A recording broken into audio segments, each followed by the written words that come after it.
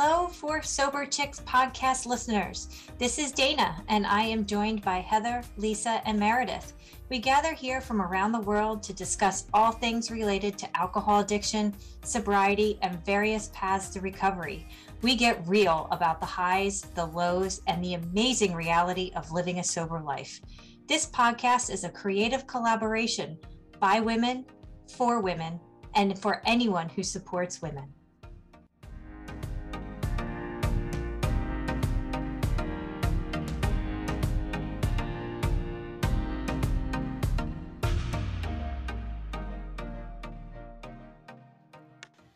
Hello, everyone. Today we are discussing recovery tools and those tools that we have in our own toolboxes. So hello, Heather and Meredith and Lisa. This should be a really great conversation. And Meredith, why don't you kick us off? Sounds good. So it's funny because when I started to look at this, and we've talked about this before, I sat there and I was like, I wonder if we're going to have similar ones. And I think we do I do think that they correlate in some way, shape, or form. So I would say I have top three for me. My number one is faith. That was something that, I've always heard when you go to AA, they always focus on your higher power, which I think is a huge component to recovery in whatever you view that higher power is. For me, I have Christian faith, and that literally became my daily, if not daily, hourly ritual. Like the day that I the day that I chose to stop, I literally sat down and I'm new in my faith. Like I would say I'm about 7 to 8 years in my faith. I had started my faith journey on a very not weird, but for me, God was just tapping me on my shoulder, telling me that I needed to listen up and straighten up. And I was willing to go down a certain path, but not veer off the way that he was actually leading me. And so I was very new to my faith, but I knew that this was a hardcore spiritual battle at the end of the day as well. And so I had to fight that with the only thing that I had in my toolbox when it came to that, and that was my faith. And so my prayer, literally the first day I decided to quit, was, if you can take away the need, the want, that desire, I will do everything else. Like, I know that is one area that I'm going to need help with, because I know myself well enough to, I'll get to a point and I'm like, F it, I'm out. Like, this is too hard. I'm not willing to go through how hard this is. I'm just going to drink and I'll start tomorrow. Like, I had said that so many times. Tomorrow it is. This weekend, after this weekend, that'll be when I do it. And so for me, just to be able to have that connection and have that prayer answered was huge, to where I would have that, your brain starts to be wired in that, oh, it's time for wine. It's 4. That was my go-to. And I would see that and I would be like, okay. And I just had to get rooted in my faith and start to pray. And that was absolutely huge for me. And prayer goes along with that. Now, whether that's prayer, meditation, just kind of connecting my mind and body at the same time, and knowing for me how good I felt to have a day under my belt. I'd be like, I can make it to 2. Those moments and that connection, I do think is absolutely huge.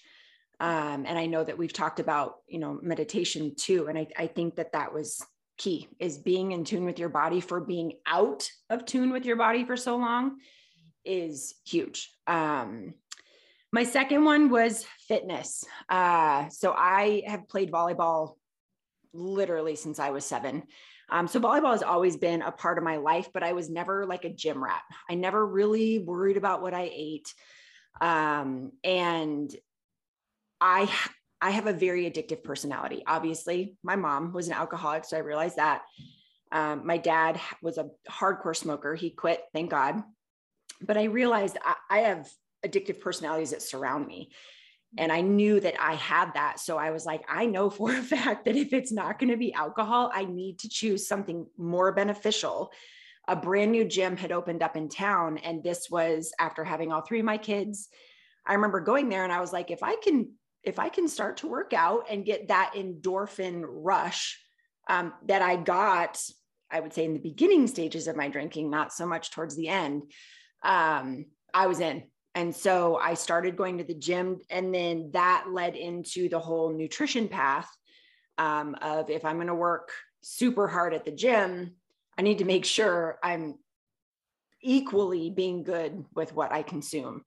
And so that was another absolutely huge thing. And I have down here, my third thing was friends.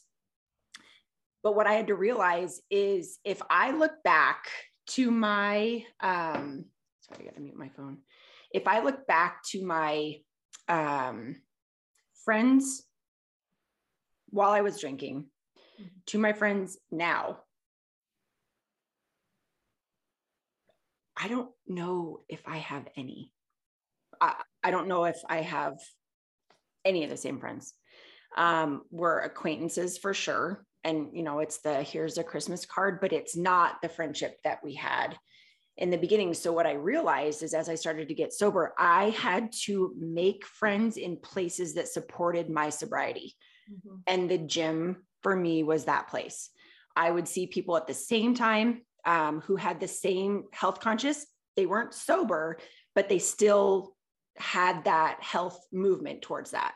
And so for me, I was really, really focused on making sure that I made the right choices when it came to who I was pulling in. And there were friends that I pulled in that weren't really supportive of me not drinking. But then the friends that I've made since then, I mean, they're comfortable enough to know that I am at a point in my sobriety where I'm totally fine being around them. I make fun of them when they get too drunk. I am like the DD of our group, which is awesome. But they support me in that. There's never pressure. There's never like, well, are you going to ever drink again? Like they don't even bring that up. They respect the fact of where I'm at and what I've chosen. And I think that that is absolutely huge. But what also comes with that is, and we've talked about this before, people think that and I've never judged, I've never said a word, but the fact that I'm sober, it's almost like an automatic, well, she's probably judging me for drinking. And so I've had to flat out have conversations with people who are like, I don't want you to act any different when I'm around, ever. I want you to do you and I will do me. And I will never judge you for drinking, for, getting really drunk. Like that's not on me, that's on you, but I love you just the same. Mm-hmm. So those were my top three. I will add on sparkling water was like huge for me. I had to have something in my hand. Yep. I had to have something in my hand, especially at that 4:00 time. And so I bought one of those home, carbonated water things that you could do. I drink cases of Spindrift and bubbly and, the whole nine. But for me, I feel a lot of it was even just the action of drinking. In the very beginning, I was like, I feel okay. Like I'm taking a sip of something and I'm putting it down when I'm cooking dinner or whatever the case may be. And I feel like that slowly went away to where now, for me, I can drink sparkling water whenever I want. And it's not exactly at that 4:00 time, but I had to have something to still just get through those first initial weeks. And that was it for me. So and I think those were my tools. Yeah, I think that's awesome, Meredith. I agree with you. I think at the beginning, especially whatever works, like having something like that around the dinner hour is totally understandable. You mentioned something there when you talked about surrounding yourself with the kind of person that you wanted to be. That kind of resonated with me too. I just finished reading James Clear, his book Atomic Habits, and it talks about when you're trying to change your habits, you have to surround yourself with like-minded people, being around the people that you want to be, and it helps so much. on that, connection for me also was so important. Making sure that I was around not just like-minded people, but like healthier people, but Mm-hmm. people who were also going through what I was going through, which is, connection for me was so important. It sort of validated when I heard people talk about, you know what, I'm finding this really hard. I'm like, oh my God, thank God I'm not the only one. It just made me feel um, not alone Mm-hmm. that so yeah, connection for me was a big one when you Yep. mentioned that as well. Same with, yeah, I think we've all talked about that at one point, how connection is so huge. I think Well, it's the and foundation to recovery. I yep. think that, like, I mean, yes, people do it their own. And Meredith, your story was very much, you were doing a lot on your own initially. Um, but I think it's the difference between sobriety and recovery, having a community that is there, that are, and whether it's 12-step fellowship or She Recovers or just a group of people around you that have the same kind of goals, whatever it looks like, whatever that works for you, I think that's foundational, because this is a disease that is never ending. It's relentless, and it's a long process. It's a long journey. Mm-hmm. And when you're on a long journey, you need supports. You need things that help refresh you. You need things that when you're just down and you're like, I can't do this anymore, somebody else goes, yes, you can. And I did it. And I was going through the same thing, and you can do this too. Or, somebody that's there saying, you're doing an amazing job. Keep going. Sometimes that's like the thing you need to hear. And you can't do that in your head. Like, in fact, in my head there's a lot other things that are going on. And if I'm with other people, I don't live in my head. So for me, I think community is like, it's one of the biggest tools that I have in my toolbox, if not the most important. Well, and I quit honestly without that community. But what I will tell you is I need that community now in my sobriety. I mean, March will be 8 years for me, and I need that community big time now, 8 years down the road, where I might have stopped on my own and built that faith connection and helped me through that. But like all the sober people that I know, I literally have them in my calendar, and I will text them every month and I will say another month down. And it's as simple as that, but recognizing that for people, the text I get back is, awesome, I feel great. Or this last month was really hard, but I did it. All those things, people just want to be validated where they're at. And I'm finding that now, years into my sobriety, not that I need validation, but that community helps me offer that to people who need it so badly. And it's just that simple high five, and recognizing how hard they're working is key. So if you are sober out there and other people, get their sobriety dates and send them a text every month, or whether, every year, whatever the case may be, and just cheer them on. Because I think that that's where anyone can be such a key factor in someone's recovery.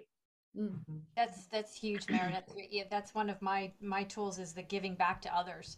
Is, I'm so excited for other people on their journeys, and meeting them where they are, and just giving them that support has really been a tool for me, because it keeps me honest. It keeps me keep going forward, because if I stumble, how can I help somebody else? That's kind of the way I see it, even though we'll all stumble here or there, whether that is reaching for alcohol or not, or just stumbling somewhere else. But the thought of that, with the community, and then also that giving back to others, is it's priceless. Yeah, it's on my list as well. It's my, as being part of a fellowship, I sponsor other women. And also being a recovery coach, like, Yeah. so it's now part of my profession. But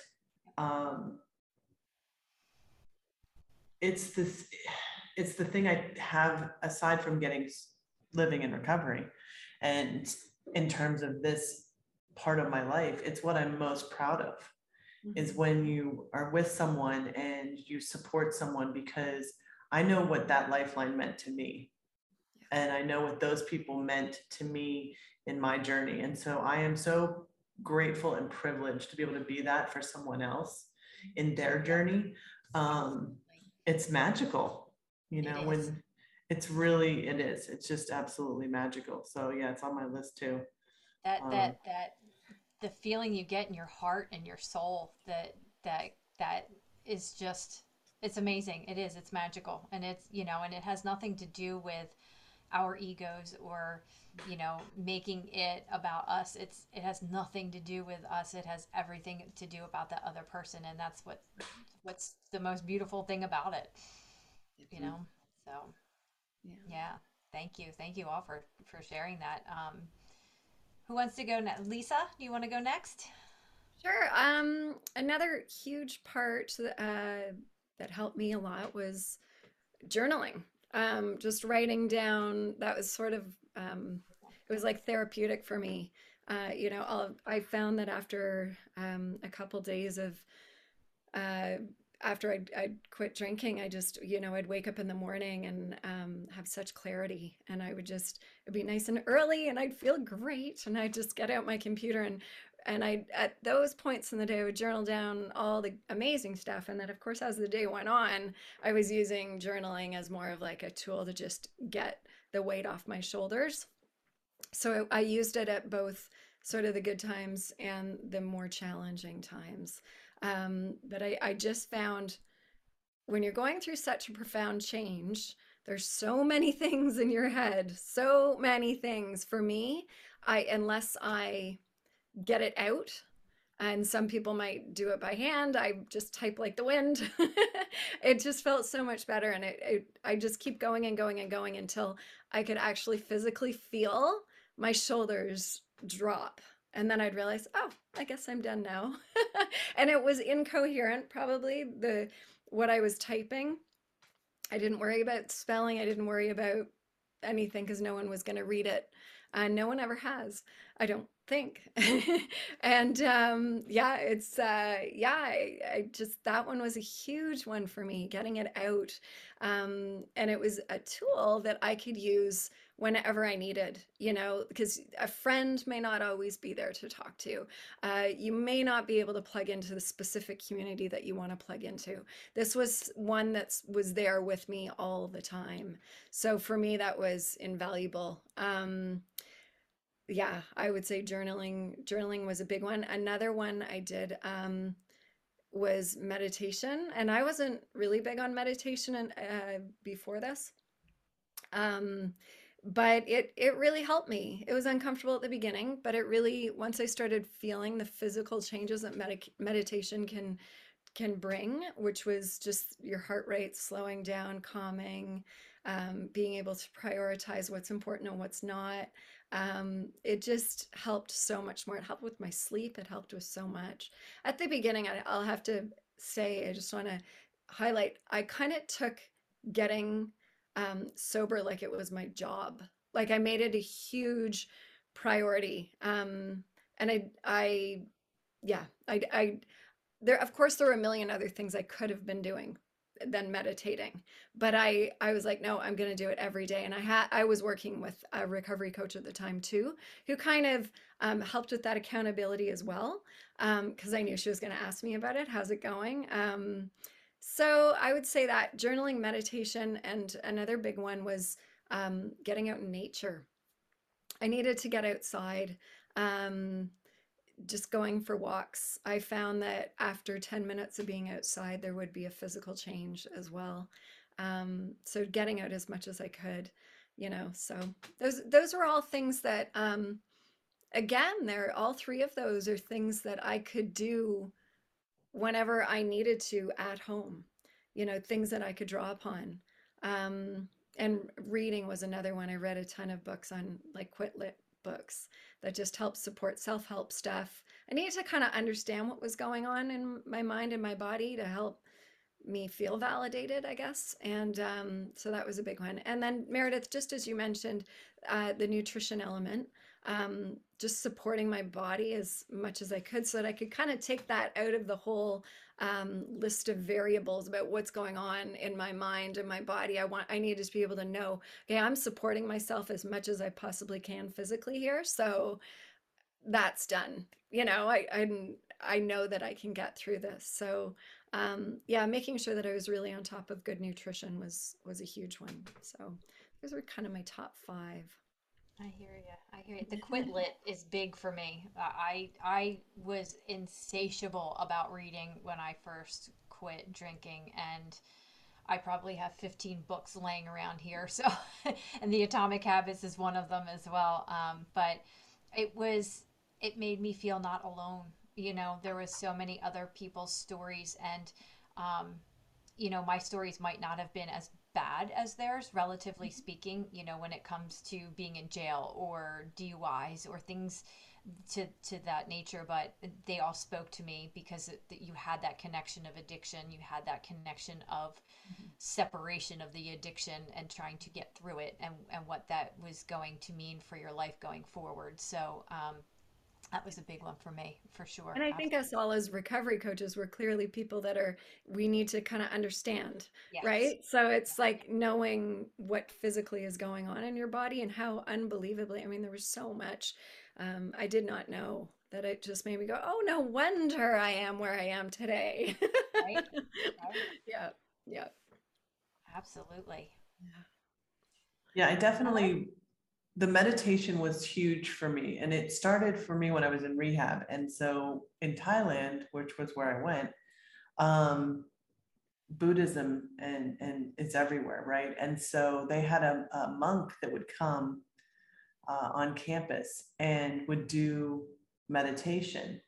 And I went and tried to do one of these. It was required.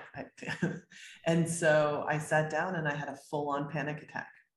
Oh my So we're like in God. this most Zen environment, and I'm just literally like feel like I'm going to die.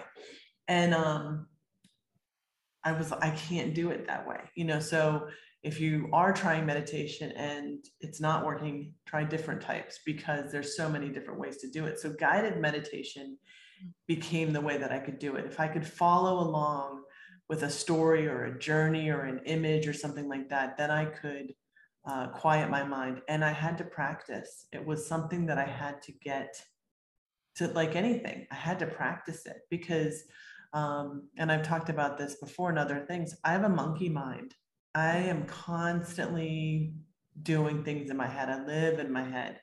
And so slowing that down, because the monkey mind leads to anxiety. So I had to slow it down, and I had to have a tool that I could manage my anxiety, because I didn't want to manage it in the way that I was before.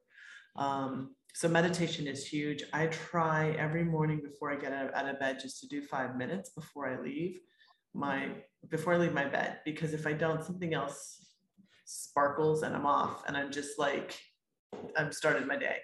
So that's one of the things that I do for myself. And man alive, when I don't do it, I can feel it. Like I can notice, what's happening.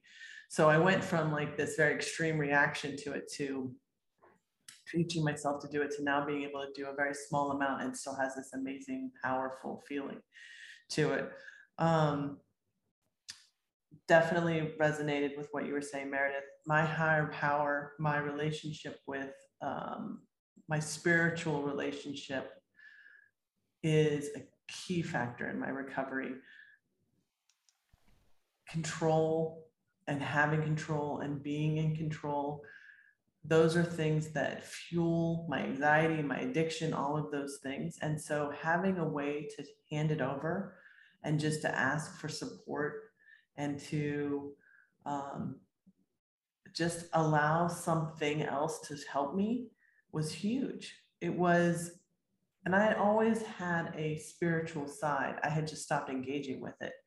So for recovery, I needed to just re-engage and trust and actually hand it over. And I had a whole share today in another meeting about handing it over again. Like I have to remind myself on a regular basis, that this is something that I need to do in my life. So that's a big part of my recovery toolbox. Lisa, you mentioned journaling. I wish I had written things down. I really do. Like, just, I didn't, but I created art. And so I have a graphic representation of it, but that was the way for me to get it out and to just like, just put stuff down. And that for me is very calming. It's not necessarily cathartic, but it's calming. And that's kind of like the theme. So art's been a big part of it. And I think the last one is therapy, which was me talking about all of the things that were and helping to organize it, having a sounding board that wasn't anybody that was close to me. Therapy has been a huge part of my recovery and an essential part of my recovery. And I think that, yeah, I don't know that how I could have, I don't know how I could do any of it without different parts of these things, right? Like this is kind of how I've pieced it all together over the years. So, yeah. And I think therapy is so important, especially if there's stuff that you need to deal with from your past, right? So therapists deal a lot with your past, and then coaching is more present and future, right? So for you, knowing your story as you've shared, there was probably a lot that I can see how that was incredibly helpful. It's a library of volumes. And again, therapy, you know, we're all here to break the stigma of addiction. Mm-hmm. The stigma of therapy needs to go out the window too. Like, absolutely. At the end of the day, Absolutely. if you are unable to navigate or you don't even know where to start, like that's what they're there for. And, you know, I've been definitely into therapy. For me is to really not rehash my past, but accept my past, feel it, sit with it for a little while, be really uncomfortable. But I would have not known how to go through that process without therapy. So therapy, addiction or not, I mean, I think people should go to it no matter what. And Heather, you had mentioned guided meditation. So I am horrible at because my mind in like 3 seconds, I'm over here and then I'm like, oh God, I got to come back. There is a app called Insight Timer. Yes. And it is a phenomenal guided meditation that I mean, I made it to like 10 minutes once and I was like, oh my God. But it was because I constantly had that super soft voice coming in being like, okay, we need to bring back to center. But once you figure out that zone, it's amazing. Like it is absolutely amazing. And I try to start my day every day with that in prayer. Oh, wonderful. I used Insight Timer as well, quite a bit. Yeah, it's a great app. Great app. And I love Breathe, BREETHE. Oh, and okay. they have, and none of us, we don't have any sponsorships. Just say that, like, these are our authentic recommendations. We have nothing's coming in for this. I love them because I can pick the amount of time. So 5 minute, 10-minute, whatever. And this is all within the free app, and there's a paid version too, but then I can do a 5-minute gratitude. I can do a 5-minute intention one. And so I really pick kind of what I'm thinking that day is looking like or what I'm really needing support. So I really like that. And I love her voice. So the ones that I've picked are all kind of the same woman who's doing the meditation, because I'm so weird about that stuff. If I can't tolerate their voice, I'm done. I can't, like, it really throws me off. So I love this person's voice. I think I probably listened to the same person. And then there's one guy, and the one that I listen to when I go to sleep, is the one sentence that I always crack up, and my husband always knows where I am in the middle of the meditation is, now do whatever it is that you need to do. And it's like, but it gets you into that mode. But I love both of those apps. I use both of them for sure.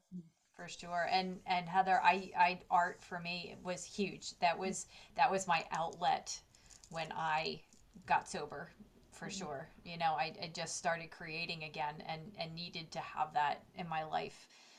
And however that looked, I'm no Da Vinci for sure, but you know, whatever comes out, it comes out with the love and soul that I have. So for sure, love that. Yeah.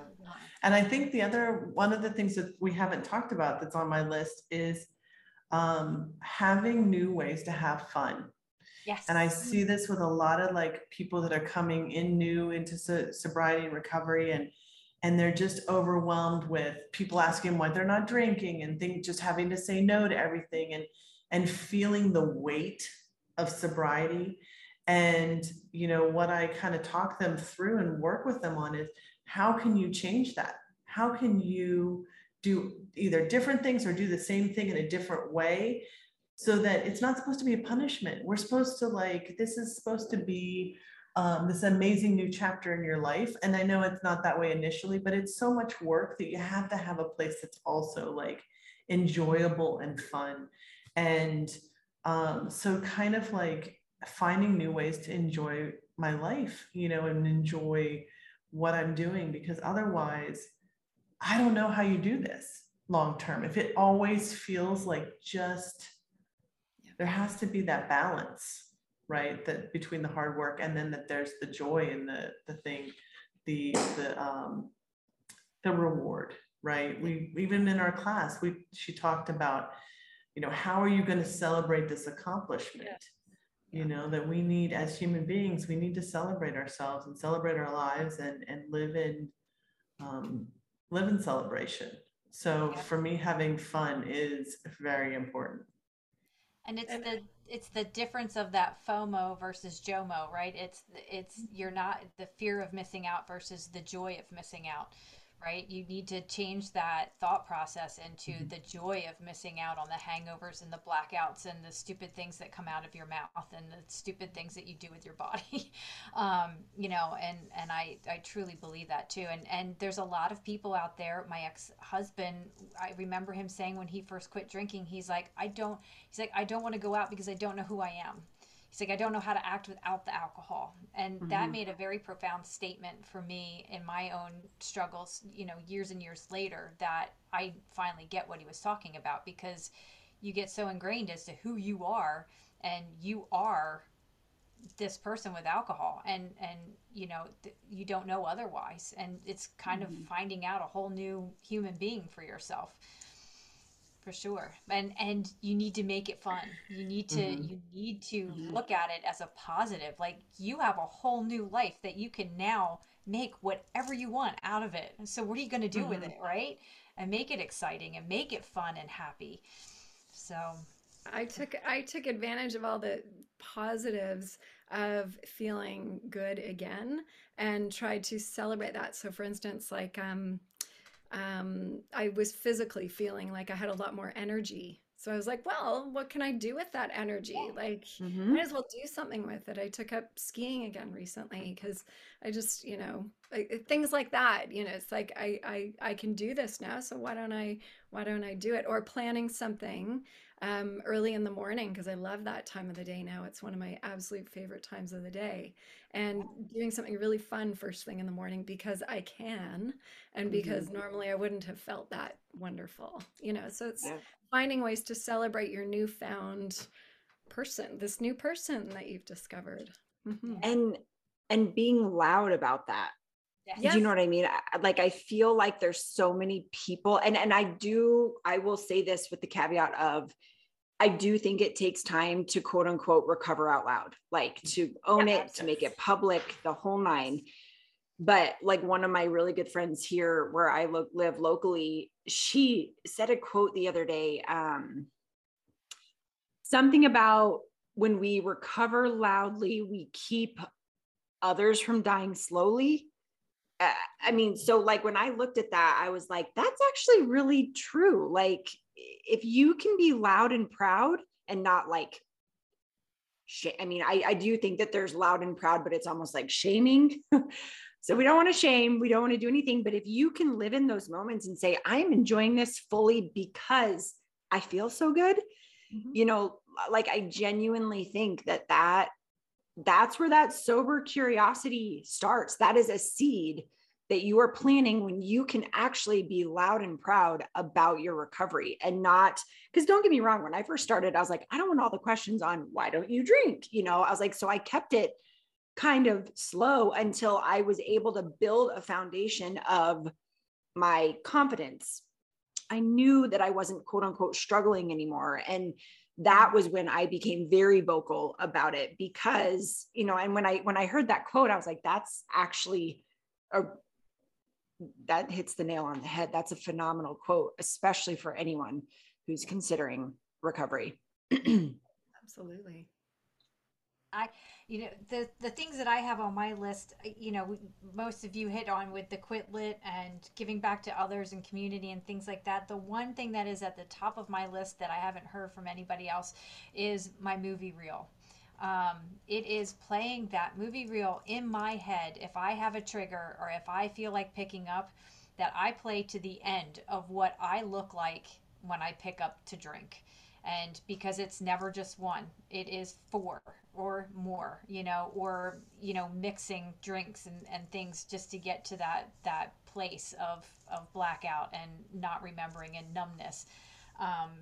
And I don't ever want to be the actor in that movie ever again. I don't want it. And so I don't even need it anymore. All I need to go in my head is like, movie reel, and be like, no, thank you.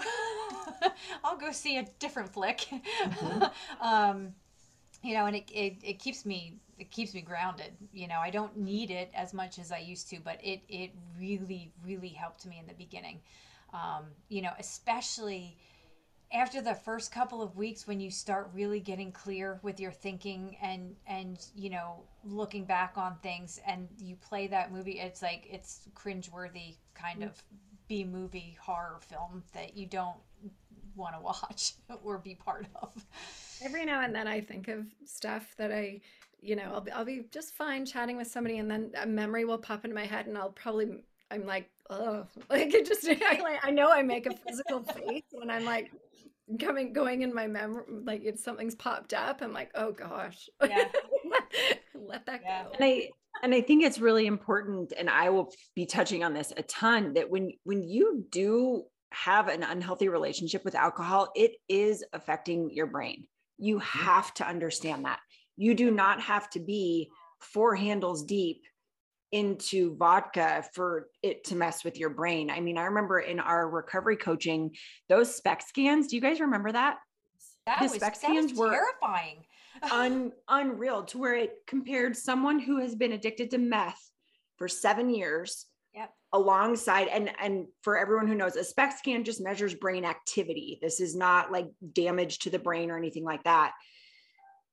The meth user for 7 years had the same brain activity as someone who casually drinks on the weekends. Yeah. I saw that and I was like, wait, what? I mean, yeah, that was mind blowing to me. So it doesn't have to mean that you're like sweating out alcohol. It literally affects your brain activity across the spectrum. And so that's why you don't have well, I probably should stop. Like, all logic, all reasoning is completely shut off to the point where you're living in your rear lobe.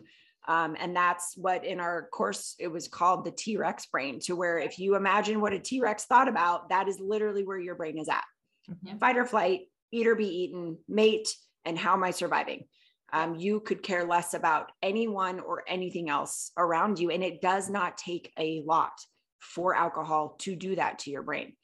I think that's a huge, huge thing to think about. And it also takes 90 days for it to exit your brain.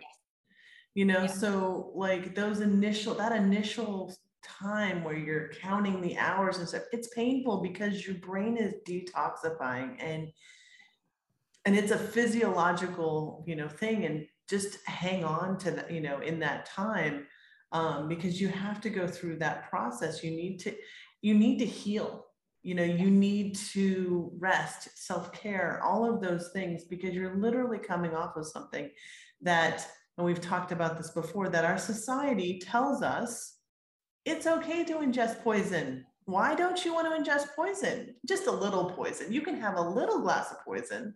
Like maybe sometime you'll start drinking poison again. I mean, are you sure? What's wrong with you that you don't want to drink poison? Like if we actually talked about it this way, people would be like, but that's literally what's happening. You know, we've normalized this thing that is, bottom line, ethanol, alcohol. It is poison in your system. We're not supposed to ingest it. There's a friend that I know here, and she goes, it's not like people come up to me and say, when are you going to do cocaine again? She's like, no one asks you that, but it's okay to be like, well, when do you think you're going to drink again? And she's like, it's an abused substance, period. Mm-hmm. And I think that's one of the scariest parts for me is it is so unregulated. And it is a killer. I mean, it is a slow death. Yeah, absolutely. Yeah, definitely. Well, that was some great conversation and engagement for sure. And I think there's some really good tools that we all have in our toolboxes. And to be able to share that with our greater community is huge. I don't think people realize how important it is to have a toolbox, you know, and this is one of the biggest things that I do with my clients is help them build a toolbox. And, you know, it doesn't matter if it's the one that looks like in your garage that has many layers of drawers and many tools, or if it's like mine that's pink and glittery. You know, once you have those toolboxes and the tools in place, you know, it really does help you move through your recovery a lot easier. Yeah. And I want to end on that. That's a great point, Dana. Like you put together the toolbox that works for you. You are the architect of your own recovery, and you're going to know what, you know, and I tried a lot of different things, and I kept what worked for me. And I let go of the things that I didn't. I let go of the shoulds and all of those. Well, you should be doing it this way. Or you should. I just kept what made sense to me because I know myself. You know, we have to trust ourselves again and trust our intuition. And that's, yes, that's a really good point. Yeah. Well, and it's nothing about recovery, whether how you got sober, what you use, nothing is a one size fits all. You do have to put work into finding what is going to work for you to keep you on that path. Yep. And so you have to be open to being like, okay, maybe I should download that app that Heather just said, and, you know, really start to get into that. But you are going to start piecemealing this together and have it represent what will support that sobriety that you are after. Nothing is a one size fits all. And I feel like that's the same thing. A lot of people have always put that in a little box of being like, this is what recovery looks like. This is how you have to do it. And that is not the case at all. This is what recovery looks like. It's chaos. Yeah. It does feel chaotic at times. Yes. Good chaos, but good chaos. Yeah. For sure. Thank you everybody for sharing. I think this has been a really great episode for all of us. And I think there's a little bunch of nuggets that we can create some excellent future episodes with, you know, the neurology of the brain and all of those things that go along with it. So thank you everybody for sharing, and thank you all for joining us. And hopefully you have gotten some new tools for your toolboxes. Awesome. So, thanks, guys. Thank you. Have a good week. Bye. Thanks so much for joining us today. We appreciate you and wish you the best on your sober adventures. For more information and details on upcoming episodes, check us out on YouTube or Instagram at 4 Sober Chicks.